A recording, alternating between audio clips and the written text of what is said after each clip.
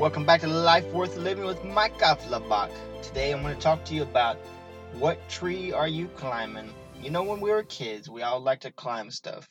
I got two little ones right now, 2-year-old, 3-year-old, and they love to climb. I mean, they will put stuff on top of the couch and then jump off the couch onto some cushions that they pulled off and put on the floor.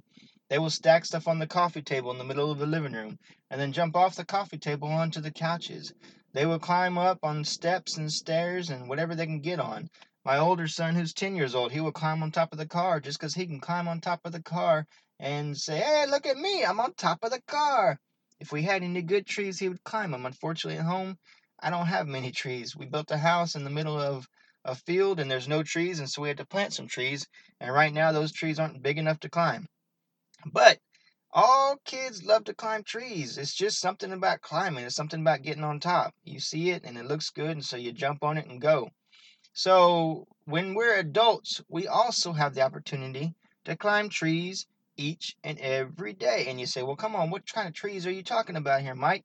Well, what I'm talking about is if you go back to Genesis and you go back to the beginning, there was a tree there, and you know what tree I'm talking about. Come on, I am talking about the tree of knowledge of good and evil.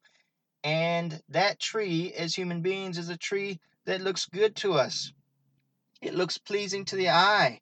The fruit looks great. The fruit looks sweet. But when you bite into it, it's bitter. Oh, it's bitter. Because why? Because that tree is full of the desires of the flesh. That tree is full of the things that bring us pleasure in the flesh. But the things that bring us pleasure in the flesh are not things that bring us pleasure in life. We get the two mixed up. We forget that we live in a world that is broken, and that tree ushered in the broken world. Or man did, actually, by choosing to eat from that tree. And so you choose every day if you're going to live in the broken world, and if you're going to survive by the broken world and by the fruit of the broken world. And that fruit of the broken world looks good, and it looks like it's going to be pleasing. And at first it feels good because it gives you pleasure in your body, but then it turns bitter and it grows inside of you, and it destroys you and your soul and everything with you.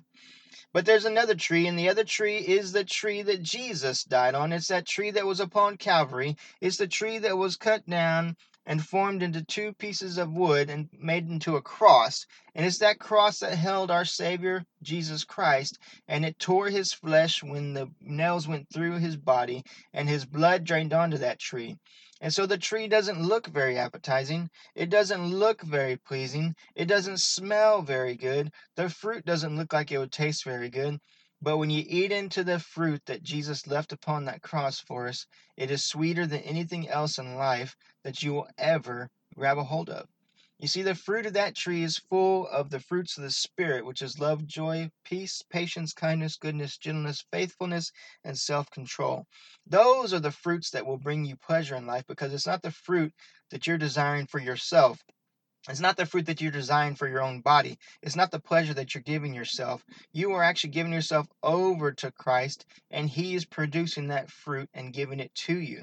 You see, when you try and find fruit on your own and climb your own tree, all you find is disaster and bitterness. You find loneliness. You find that you want more and more and more, because that fruit does not fill you up. It does not give you the substance you need to survive each and every day.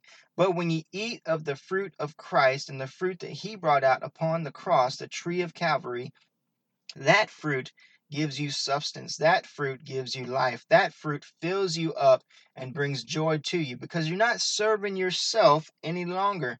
You're not serving this world any longer. You're not serving Satan, the enemy of this world, any longer. You are serving the one true God, Jesus Christ. You see, you're in this world and you're meant to live in the kingdom of God.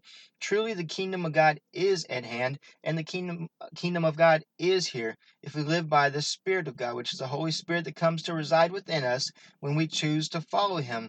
You see, the world belongs to Satan. The world is his. He is the master of this world.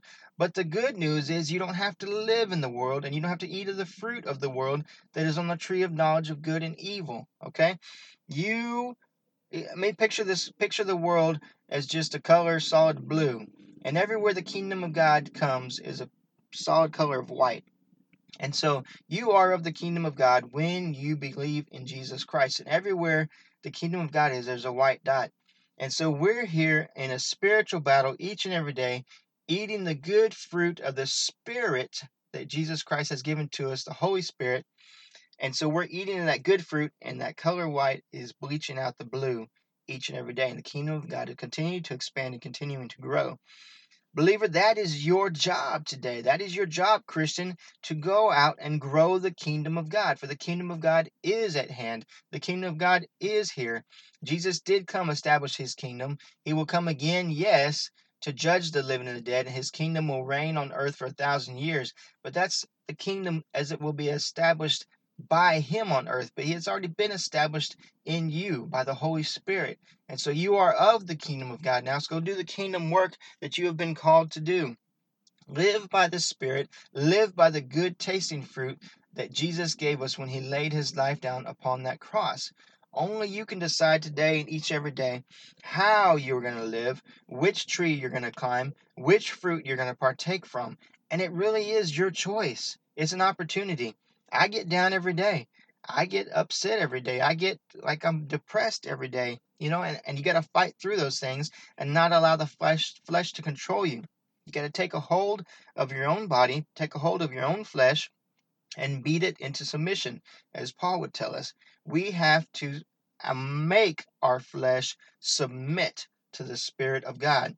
Allow the Spirit of God, which is the Holy Spirit, to well up inside of us like a well of living water bubbling up out of us and flowing out of us onto others and establishing the kingdom everywhere we set foot.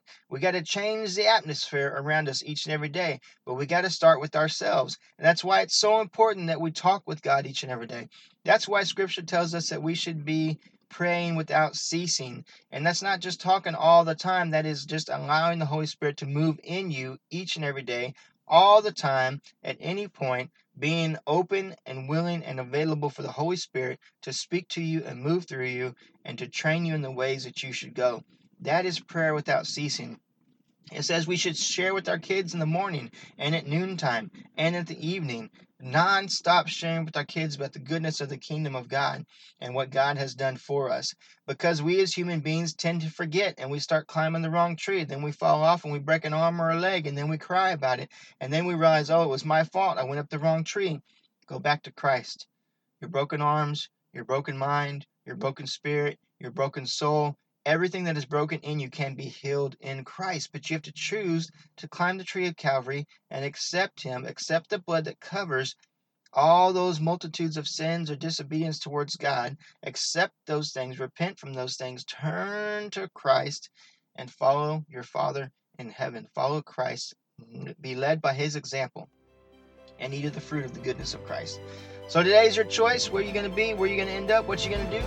Go live your life worth living. We'll see you next time.